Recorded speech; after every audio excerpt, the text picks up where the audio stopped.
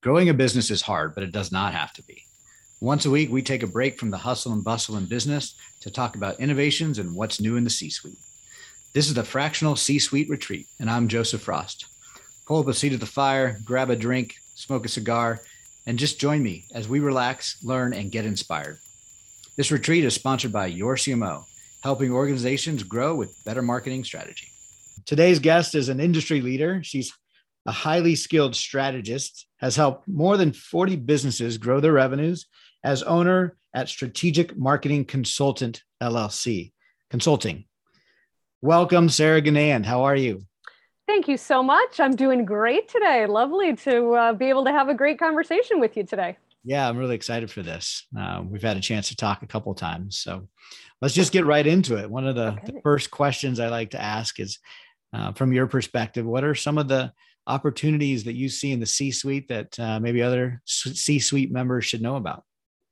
You know, when I was thinking about that question, it made me kind of go back to some fundamentals that I think are really important and we don't really want CEOs in the C-suite to forget about sometimes.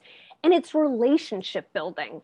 And while you may say, absolutely, I'm working on that, have it all set, I think it's important to think about relationship building in your organization. So not just your own relationships, but the relationships throughout your organization are incredibly important. And what they can do is help build that sense of trust, that sense that you are a trusted advisor for them, your client type of company or organization, if there's relationships throughout. I had a mentor early on in my career who was the CEO of the company I worked for. And I remember him telling me really early on, so when I was in school, he was a technical guy, went to grad school, I had all these peers that I kept up with once I started my career, got jobs, they got jobs. As I moved up, they moved up. And by the time he became a CEO, he looks around and everybody he knows is either at a leadership level and oftentimes in a client organization or a potential client organization. This company happened to do a lot of work in the public sector. So it happened to be these were leaders of public sector groups, organizations, that type of thing. And he said, so it was really important that I had those relationships, but those relationships aren't the ones necessarily that are going to get you the work. It will be a validator, absolutely, but unless your project managers, your account managers, other people in your customer service, organization, all need to have relationships too, because that's where the strength lies, I think. Having the CEO come from on high and say, hire this, particular consultant, sometimes absolutely it will happen, but you may not have that buy-in from all the different levels of the organization. And that, to me, that's the ideal, that you want everybody to be all in about a particular choice. And my experience happens to be a lot in professional services. And so there's a procurement department a lot of the time. There's, different people that are involved in making a decision, sometimes a selection panel. And the more people who, sort of understand and trust what you offer, the better it is for you. So that was what I thought of when you asked that question, that relationships, you just shouldn't, forget about them. They're so important. And I'm just such a believer in relationship marketing. I think relationships are the way to go, regardless of if you're a product or a service, because those relationships will hopefully last, long amounts of time. People may come and go from different organizations, but you have opportunities then, right, that you might not have if they do move to a different organization. And my belief is we're not in this for a transaction. I'm not personally, I'm in marketing, so I'm not selling, a widget that somebody is now going to buy and I say, see you later. It's a relationship I want to build over time. The more we know each other, the better I think my services can be, and the more they're going to trust what I have to offer as well. So what do you think, Joe? Do you find this in your work as well? Yeah, I mean, I think in marketing, it needs to be so aligned with sales. And I think of relationships typically more from a sales hat. You've got to build that trusted relationship to get that project to the next stage, to eventually close, to turn to client. And then you got client services relationships.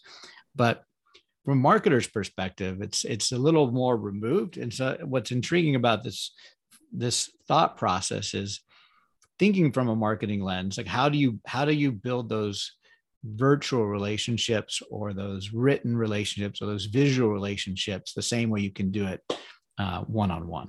Or is that should you be focusing on how to mimic it and just figure out how to create more of the one-on-one opportunities? Right.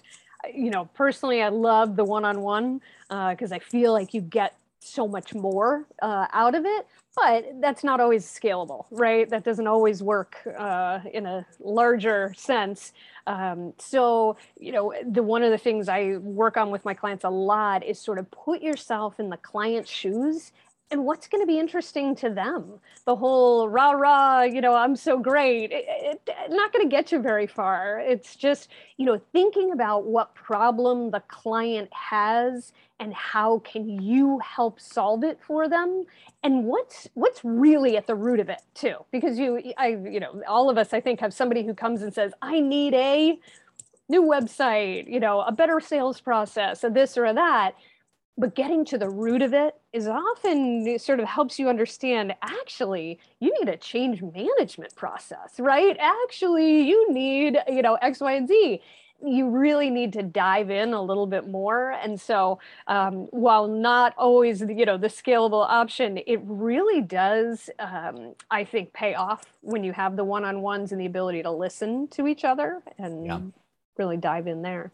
Yeah, for sure. I think the closest thing is video, where you can get close to that one-on-one experience. At least people can see a person on the other side, their mannerisms, can understand what it might be like to interact with that person by watching a video, an authentic video, not a salesy scripted video, but a real conversational style video. Yeah. So when you think of relationship marketing, you mentioned that earlier. What does that mean to you? So to me, that means, keeping in touch. So you've got the network. I remember, I always seem to be hearkening back to the beginning of my career, but I was sort of the, do your work, keep your head down, get it done kind of person. And I realized after a number of years, there's got to be other people in this too. And so, pick your head up and really start to establish and develop your network. Really important thing, in the business that most of us are in, but just sort of keeping in touch, I think, is really, really important. And it doesn't have to be, we have to set up a one-on-one and talk for an hour. Hey, how did it go with X, Y, or Z? How's your family? There's just keeping in touch. Quick. It sounds a lot like sales, though, doesn't it? It is. What's interesting too is I'm a marketer, but running my own business, it's given me a new perspective on the whole marketing and sales interaction. I have to sell my own business, right? And so you have to become a bit of a salesperson, which I think helps marketing. I really do. The separation of marketing and sales into two separate units, sort of acting all on their own, I don't think that really serves an organization well. That integration, I think, is really important. And I'm not even sure it matters what hat you put on it. It's that you're building relationships. And it is a part of marketing, and it's absolutely a part of sales too. So, developing relationships, giving people content that might be very interesting to them because you understand them more, that's marketing, right? Helping you understand what the problem is and how your solution can meet them, that's ostensibly sales. So, there's ways that it weaves itself together, I think. And I think just keeping in touch, understanding what they're facing, what keeps you up at night, all those kind of questions are really, I think, useful to either side. Yeah, for sure. So how do you scale relationship marketing? It's a great question. I think, there are opportunities out here. You identify, okay, who's my target market? Do I have a, good size target market? And then starting to drill into, okay, who is that? Let's identify some actual companies. Here we are, tiptoeing into the sales side of things again, but, identifying some companies, understanding what does their whole, matrix organization look like? Who do we know there? And how can we keep those relationships going? Marketing side of things, you provide some content that might be interesting to them. You want to draw them in, right? You want to put out really interesting content that speaks to them to get them to come in and talk to your sales folks in many cases. So that means, encouraging all your staff to reach out to folks they know at these ideal client companies. Now, is that, scalable? Is that even feasible when we're talking large scale? Sometimes that can definitely be very difficult. But when it depends on where you are in building that whole process, right? And sometimes you do need to start at the beginning. Who do we know? How can we reach out to them? Keep those relationships going. This advent of automated sort of appeals has some value, absolutely, but I don't think it's going to develop that relationship. I think that really does have to be a bit more personal. Mm-hmm. It does have to be, you interacting once there's some interest, because otherwise they're going to realize that it's automated, and if you have some drip campaign going, it just may not really get you too far. At some point, you engaging and you being, are you the C-suite or are you your folks, head of division, head of different groups, folks in the group, it's at some point that the engagement does need to happen at those levels. Sometimes you can introduce people, you have a meeting starting up, bring your team. Introduce them to each other so that they can start to develop those relationships too, especially in that sales process as well, because everybody's, sort of new to this at that point, trying to figure out where do we land and who knows what expertise do people have. That's a great way to start to build that sort of matrix organization I was talking about with relationships. Yeah, I think there's I heard a lot of content marketing, like interwoven with relationship marketing there, which makes good sense because once you know you can understand your audience, you can relate to them. But I also think there's some opportunities that I see are, because we're so virtual now and it's acceptable. It used to be, weird to think about getting everybody in your organization involved, but now it's super easy to get an engineer on for 15 minutes, right? Or one of your frontline team members who's a subject matter expert about a very specific component of your service offering on a call for 15 minutes. Or the logistics didn't work, right? In the sales process, maybe you bring them with you, but in the marketing, it certainly didn't work. Well, then you've got chats, when people go to your website and they want to chat, you can give them a human chat or you give them an auto chat. You can be either way. But if you can give them a human chat, it's a real person. That's relationship marketing, but on scalable in some regards.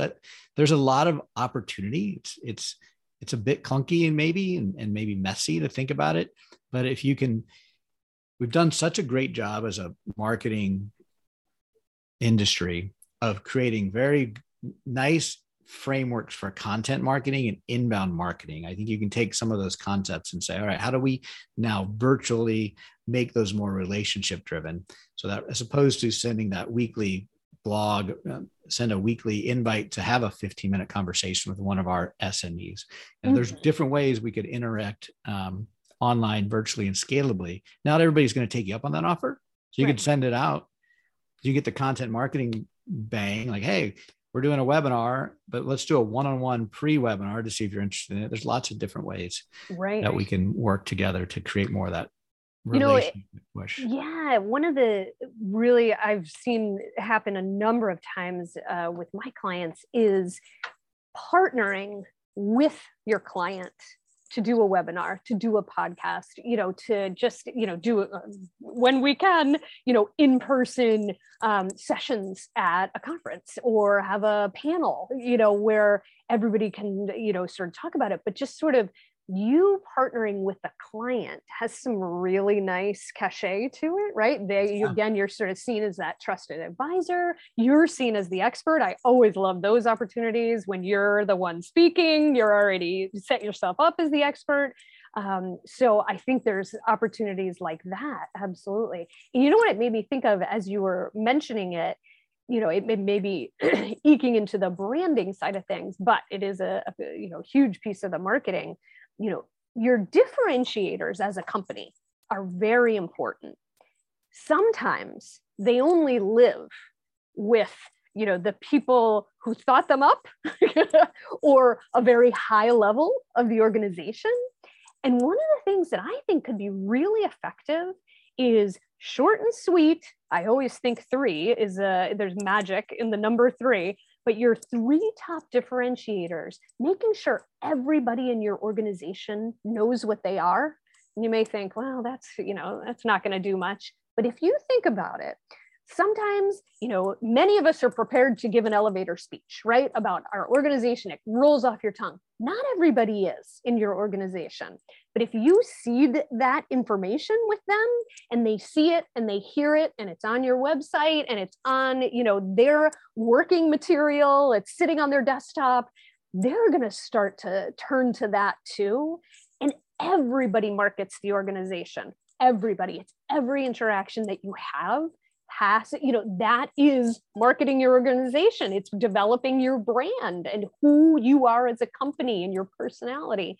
And so I think that's a very simple but effective tool that, the C-suite can be using, is making sure everybody gets, why are we different? Why would our customers choose us? So. Yeah, I think so. I think so for sure. The other thing, stepping back before the secret number three. Yeah. When you mentioned podcasting, that is an example of relationship marketing for sure. Yeah. By the way, who you choose to bring on your show is a potentially a target audience, marketing prospects in some cases, but it gives you a chance to share who you are in those conversations as well, much like a video does in like on a website. So absolutely. A lot of interesting opportunities for weaving in that relationship marketing. Absolutely. I think so too. And I don't know about you, but I definitely find people that I worked with previously, former clients that have moved on to a different place, come back, and they want to talk to you. And so may or may not end up working together. But to me, that's really interesting. I like to see where people go in their trajectory of their career and what they're working on now. And are they doing something, totally different? To me, that's exciting. I love hearing about what's happening because I love the relationship side of things. And I like keeping that going over time. And because maybe you know them from long ago, there's again that trust, level that they sort of already, you've proven yourself. And so, then if they can refer you to somebody else, we've got that trust, carrying over to somebody else as well, and maybe a great prospect for you. Yeah. And I like how you extended that to not just the C-suite individuals that need to think about their network and their relationships, but everybody in the organization has an opportunity to reach out, connect with people outside the organization, build trusted relationship. It extends your brand. Yes. If they know your differentiators, it helps position you and it can provide some opportunities. Absolutely. Well, that brings me to kind of as a leader in your organization, how do you do that? Like, how can you get everyone in the organization to follow through on a simple task like that?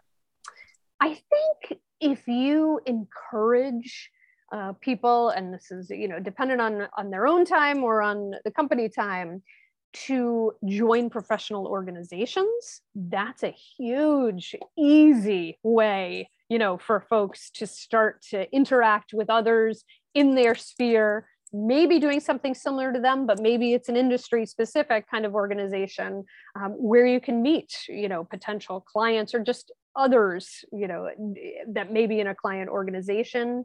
A lot of times, some organizations, I don't know if you find this, Joe, but a lot of people know each other, right? Very well. New person coming in, I don't know anybody. This can be a little scary. Nobody's talking to me. One of the things that can be really useful is join a committee, become, do some work with a few other people. Already, you have some nice, camaraderie going on. You have a shared goal. And that's a great way to just get to know people if you're finding it's tough to, break in. So that's one way to do it. You can sit, at your desk and try to mine LinkedIn, I'm sure, but I don't think that's going to be as effective. I think the more interactive based stuff really is going to work better. Conferences, when and if you're, able to go to some, it's a great way to do it. Going to, I happen to belong to a chamber. They offer huge numbers of people speaking, networking, in just topics of interest. Take advantage of it. Small and medium-sized business networking sessions.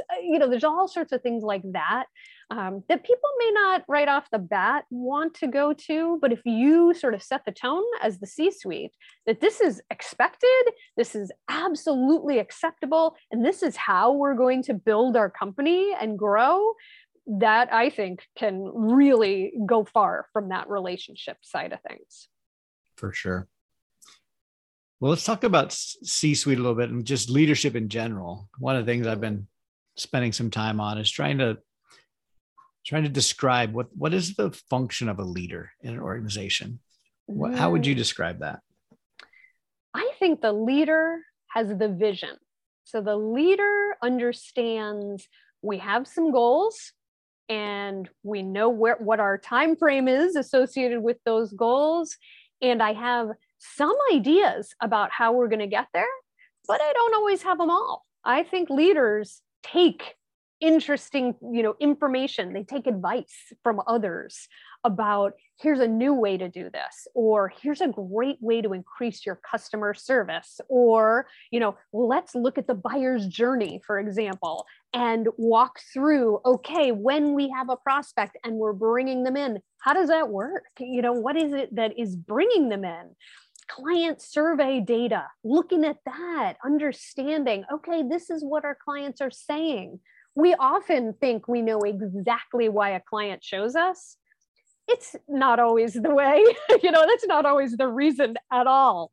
See, sometimes you have to ask those questions. So the leader is the one asking those questions. The leader is the one, ensuring that we really do, reach out to our clients and check in with them periodically. And when the leader can check in with a really good client, that goes so far too. Right. And so maybe they can't do it with all the clients, absolutely, but who are your top 10, top 20? Make a phone call to their project manager, their head, whatever. Just those kind of things I think are really important. Empowering folks to be able to do their jobs. Don't get in the way as a leader. If you're saying, your job is marketing strategy, I expect you to, come and give me, what you think the marketing strategy should be. Let them do their job. It's same with CFOs, same with, any element of your organization. You're setting the tone. You are providing that vision. A lot of times you're the external face of the company.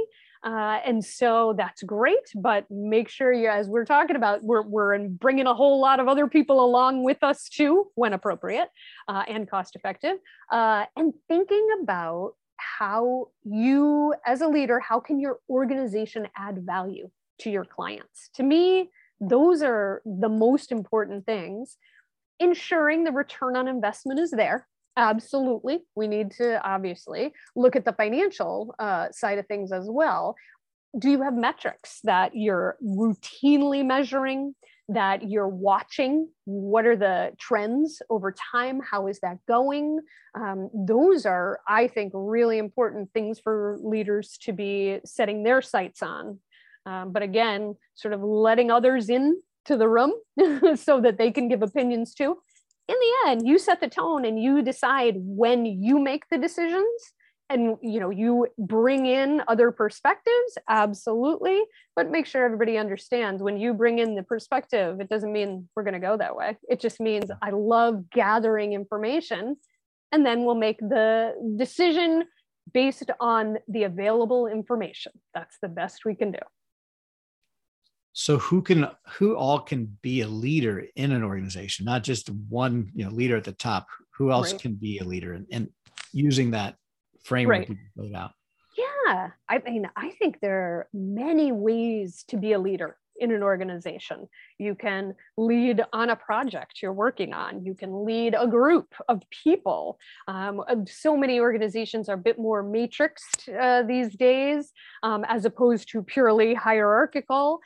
So you can be a leader in diversity, equity, and inclusion, for example, and your role is in finance, right? There's some great ways to think about how can people's interest, corporate social responsibility. There's a whole lot of terms, these days, but if your company is really committed to it, maybe that's you walk the walk with involving the people who are most outspoken about those types of issues or feel very strongly about something. Do you have a particular charity that somebody really feels strongly about? Well, you know what? Let's give them the leadership to drive a community, kind of event of some kind that raises money for that organization. So that said, I think almost anybody in an organization can be a leader.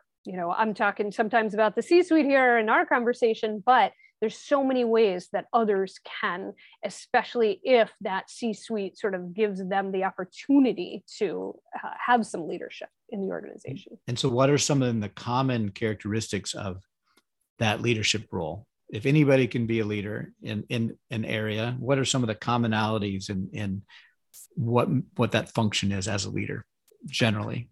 So you mentioned vision. So do you still see that being an important part of leadership at any level? Absolutely. I think the vision is important.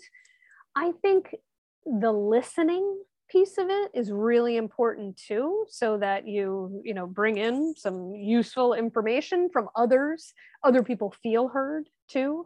Most of the time there are other people involved in leadership. So being able to do that, communication, very, very important. And so leaders going off and doing things but not informing others probably isn't going to be very helpful, for their leadership. So that one's really important too.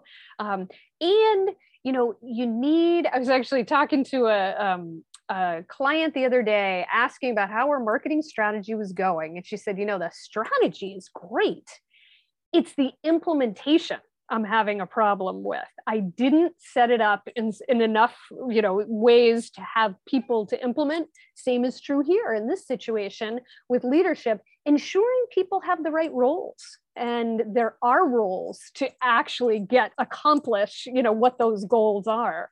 I think is really important too. And, many times these days, everybody is torn in many, many different directions. So being able to ensure people have the appropriate time to devote to something, or changing the timeline of it, would be really important too. Yeah, very good. What do you think are some of the characteristics of the best leaders? So I remember walking out of a meeting with the president of our company. This is a long time ago in my career. And I walked out and I was talking to somebody else and I said, God, I feel great about this. I have no idea what I just committed myself to, but I feel great about it. I think, walking away and feeling like you're a part of something is really important. And that charisma, that sort of ability to bring people along, not knowing what you committed to, not so great. Probably not the characteristics of the greatest leaders that you want, but, clear communication with folks, just having the ability to bring people along with your vision, I think is amazing. I think about, conversations sometimes. So I live in the Boston area. There is a building that was the Charles Street Jail. It was turned into a luxury hotel. So I think to myself all the time, it's a fabulous place to go, the Liberty Hotel. I think to myself all the time, okay, so somebody had this idea once, and to say, okay, we're going to turn this really dirty and very dilapidated, jail into a luxury hotel. Somebody had those leadership qualities to bring the others along. They might have had a lot of money too, I'm not sure. But, to me, it's those changing, people's perception, being able to bring the big ideas into the conversation, but bringing people along is incredibly valuable, I think, too. Sometimes negotiation skills are undervalued and really, really important, because you're able to deal with the give and the take and the people having different perspectives, but bringing them together. To me, those are some of the best leaders. There may be folks who have incredibly good vision, but can't bring people along with that. I think that's really important, that leaders have that. I don't know if you ever read the book Crossing the Chasm by Jeffrey Moore. I've heard of it. I have not read it. I remember reading it a long time ago in grad school, and for some reason, it really resonated with me. This whole concept that the person with the big idea isn't always the person to institutionalize the development of that big idea into a process and into a sales process or marketing or even just development process. The big idea people need to keep getting big ideas and keep feeding that. But don't try to take them and now make them a people manager or a process manager, sort of recognizing the different elements that are needed in a successful organization and letting people do those, as opposed to, oh, you're really good at this technical area, now you should manage the entire group, without a lot of people skills. Sometimes that's not really a recipe for success either. So when you think of leadership and fractional leaderships, what are some of the differences between a full-time effective leader and a fractional effective leader? So one of the things that is different about being a fractional leader is you're not an employee. You are a resource. And I think it's important to note too, it's not a contract or a contractor, it's a fractional relationship. And there's something very important to that, sort of the idea that you are outsourcing, you are, freelance folks who are doing a particular job. That to me, just cognitively, is a different role than a fractional leader. So you are asking a fractional leader to partner with you, as opposed to complete a transaction, to reach your goals. And so the fractional leader has a lot of experience typically in your area or similar areas, and understands the big picture, but also gets how to bring that down to an implementation level too. And they may not be the ones doing the implementation, typically not, but they understand how to get that implementation going and how to make that work. So to me, you get both 30,000 foot level understanding, but also a very practical, this is how we're going to make it happen now too. I get the goal, here's the strategy, and now we're going to hand off this implementation, but we also have a lot of check-ins, we have a lot of metrics that we check in on and figure out, is it working? I feel very strongly that many processes in the marketing arena, and this may be true in other fractional areas as well, but the marketing process is very iterative. You try a lot of things. There's A/B testing, there's, all sorts of things you may try. I think this is going to be attractive to my ideal client, but let me try it out and see if it is. And so I think fractional leaders can be thinking about those things, but without the sort of confines of what's my next promotion, where's my next bonus coming. It's a little, there is a little element of it that's a transactional, because you're paying this person to be that resource, but it is with an objective perspective. So I think you get a lot. full-time person as well? Like, what's the nuances that come with fractional that don't come with full-time?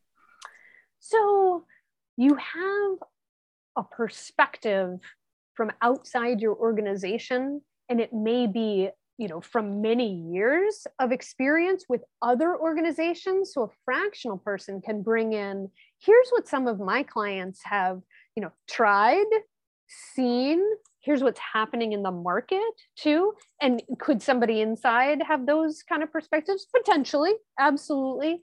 But I think you get a level of commitment at a very senior level that is different than an employee. And I do think that sort of organizational, where you fit in the organization, there's not as many concerns about interacting with others. When I go into an organization, I'm going to tell you what I think. I'm not going to worry about, how others are going to take it.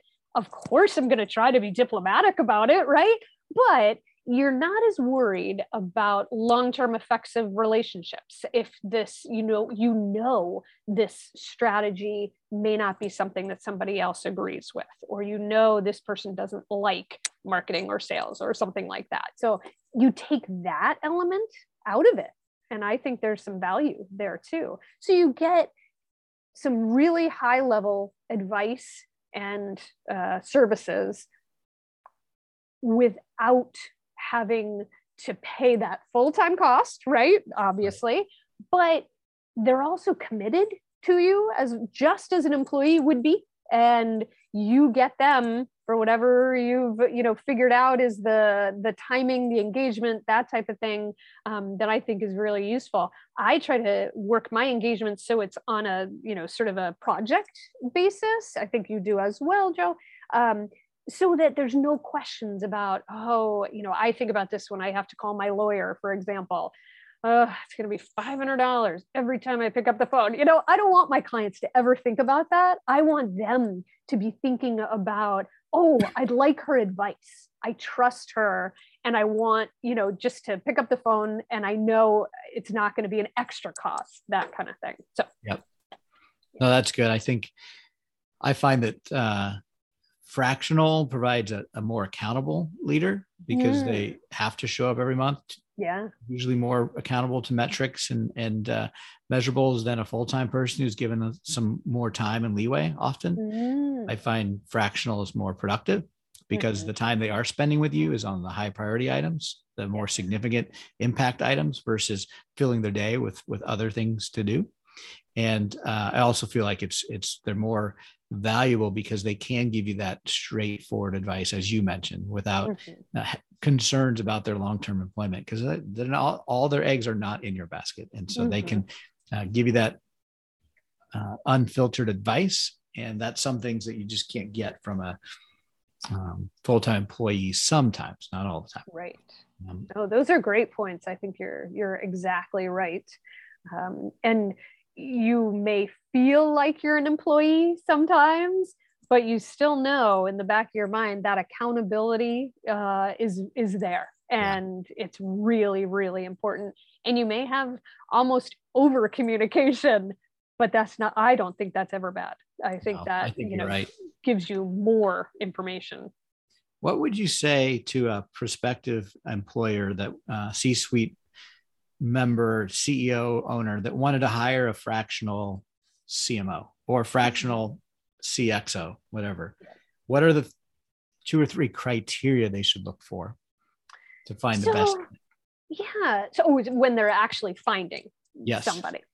Yeah. So I would say you really want to meet them because you're going to be engaged in some really important work together, typically, and you need to make sure you can get along, you can trust each other. You don't have to be best friends. You just need to make sure your comfort level is there with handing off to them. How can you figure that out? Just like you would an employee, right? You're going to check references. You're going to ask questions. So definitely, do those things, I think.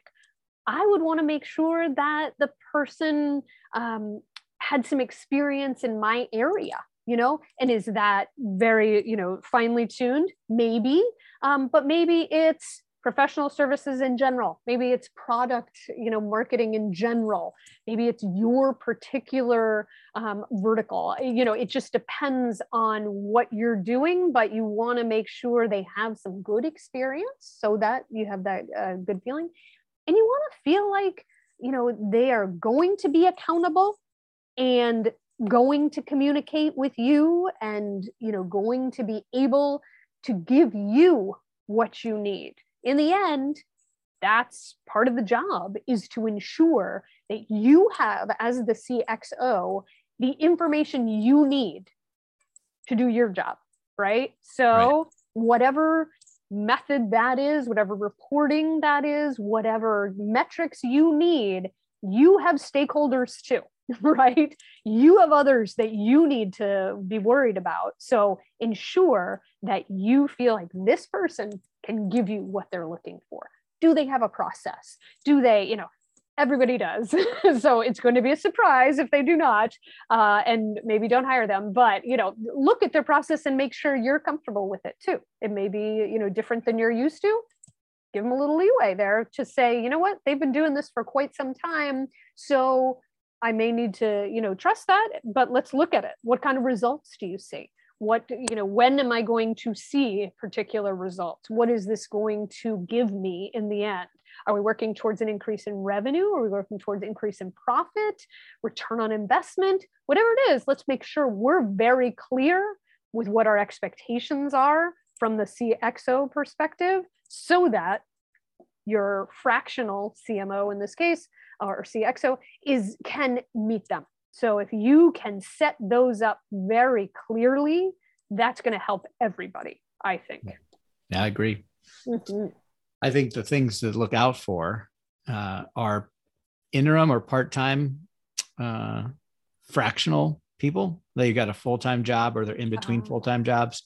That's one of the things I tell my colleagues and peers to look out for with any fractional role. You want a full-time fractional person, someone who's doing this. It's their practice. They're committed. Anybody that's part-time or in between is not going to necessarily give you that longer-term partnering fit. They could be good for a project, but don't think of them as a fractional CXO.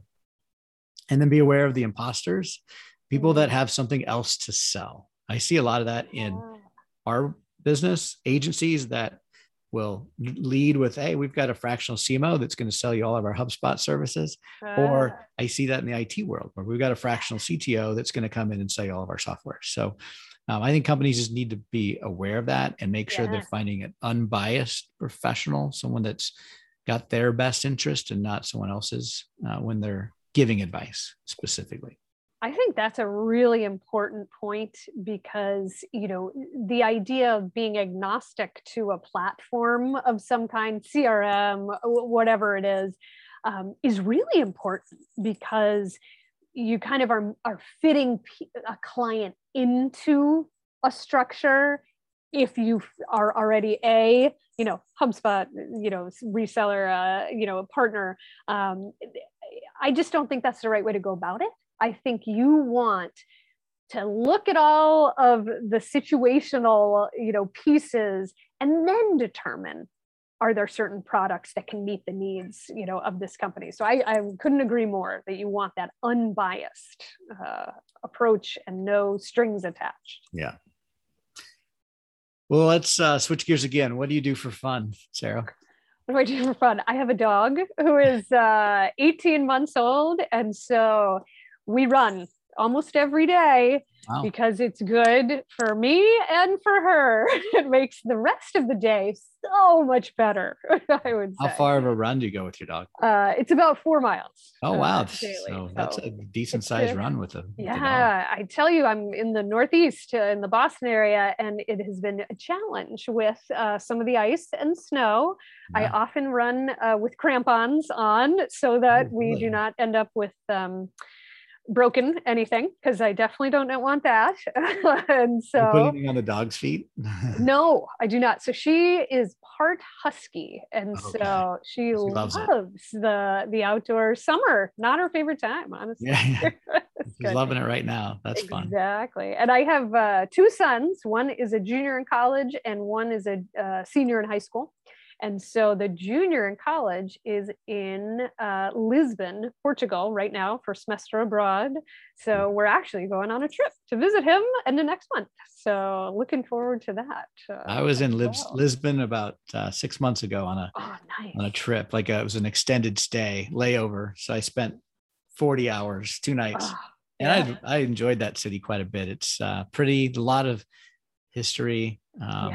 Food was terrific. Yes, warm. What he has mentioned, and we noticed, I went there many years ago on my honeymoon, actually. And what we noticed is the people were very, very friendly. It was just a neat, very welcoming kind of just population. And he has definitely found that. He's been on a number of trips. He went to Barcelona, just got back from Paris, and said, he was so happy to get back. He felt like already it felt like home. Oh, wow. We don't want him to feel like it's really home because we want him to come back. But well, it wouldn't be a bad place to visit for a while too. Exactly. Yes, which is great. So what about you, Joe? Do you tell people what you do in your podcast? Yes. I also have 4 children. Okay. So I try to spend as much time as I can around them. 3 of them are out of the house now, 2 in college, 1 off the payroll in Philadelphia as a nurse. Yes, that was fun.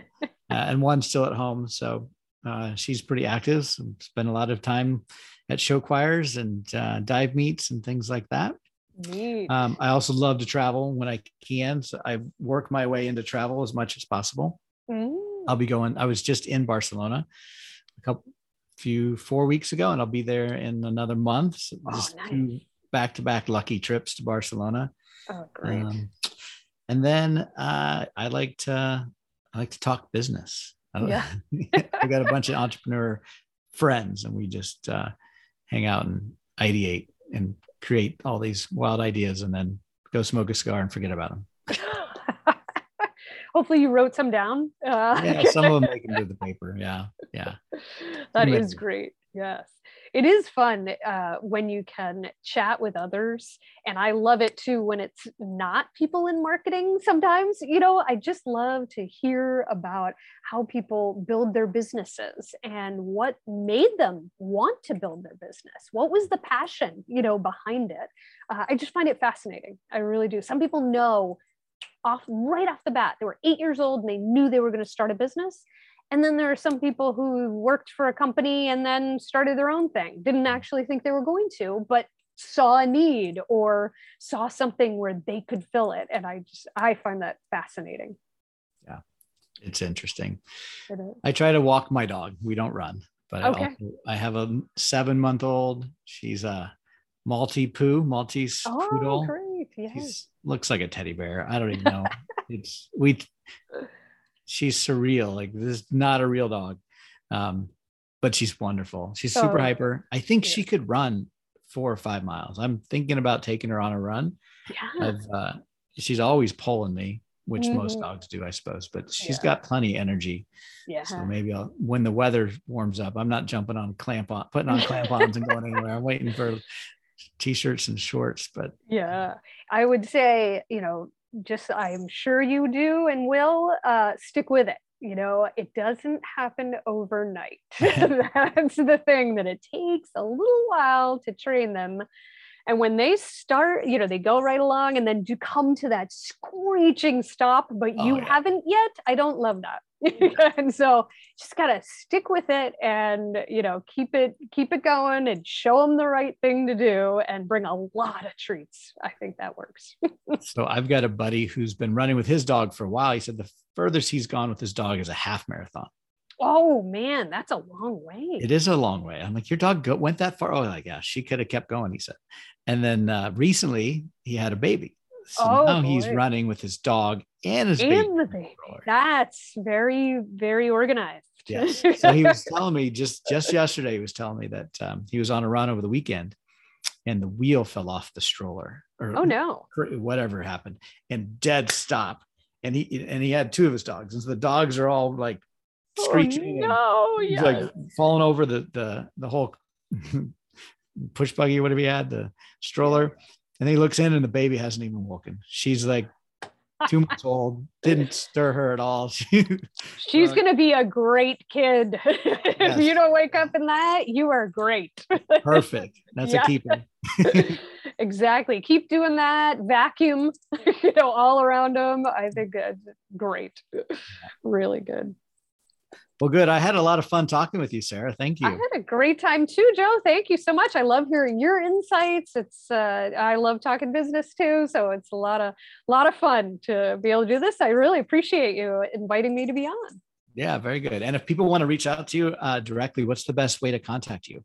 So absolutely contact me on LinkedIn. And so my last name is Ginand. So Sarah Ginand. You can find me right on LinkedIn. And I do have a website, much easier to go right to LinkedIn. That would be great. And we'll have that information in the show notes. Everybody should be able to easily find you that way. But thanks again, Sarah. And for all you out there, reach out to Sarah. She's a great marketer. Highly recommend her. She really knows her stuff, as you heard today. All right. Thanks a lot. And that's a wrap. There's another successful episode of the Fractional C-Suite Retreat. See our show notes and more episodes at fractionalcsuiteretreat.com. This podcast is sponsored by Your CMO, helping organizations grow, save time and money with better marketing strategy and fractional execution. Visit them at yorcmo.com, yourcmo.com. Spelled wrong on purpose.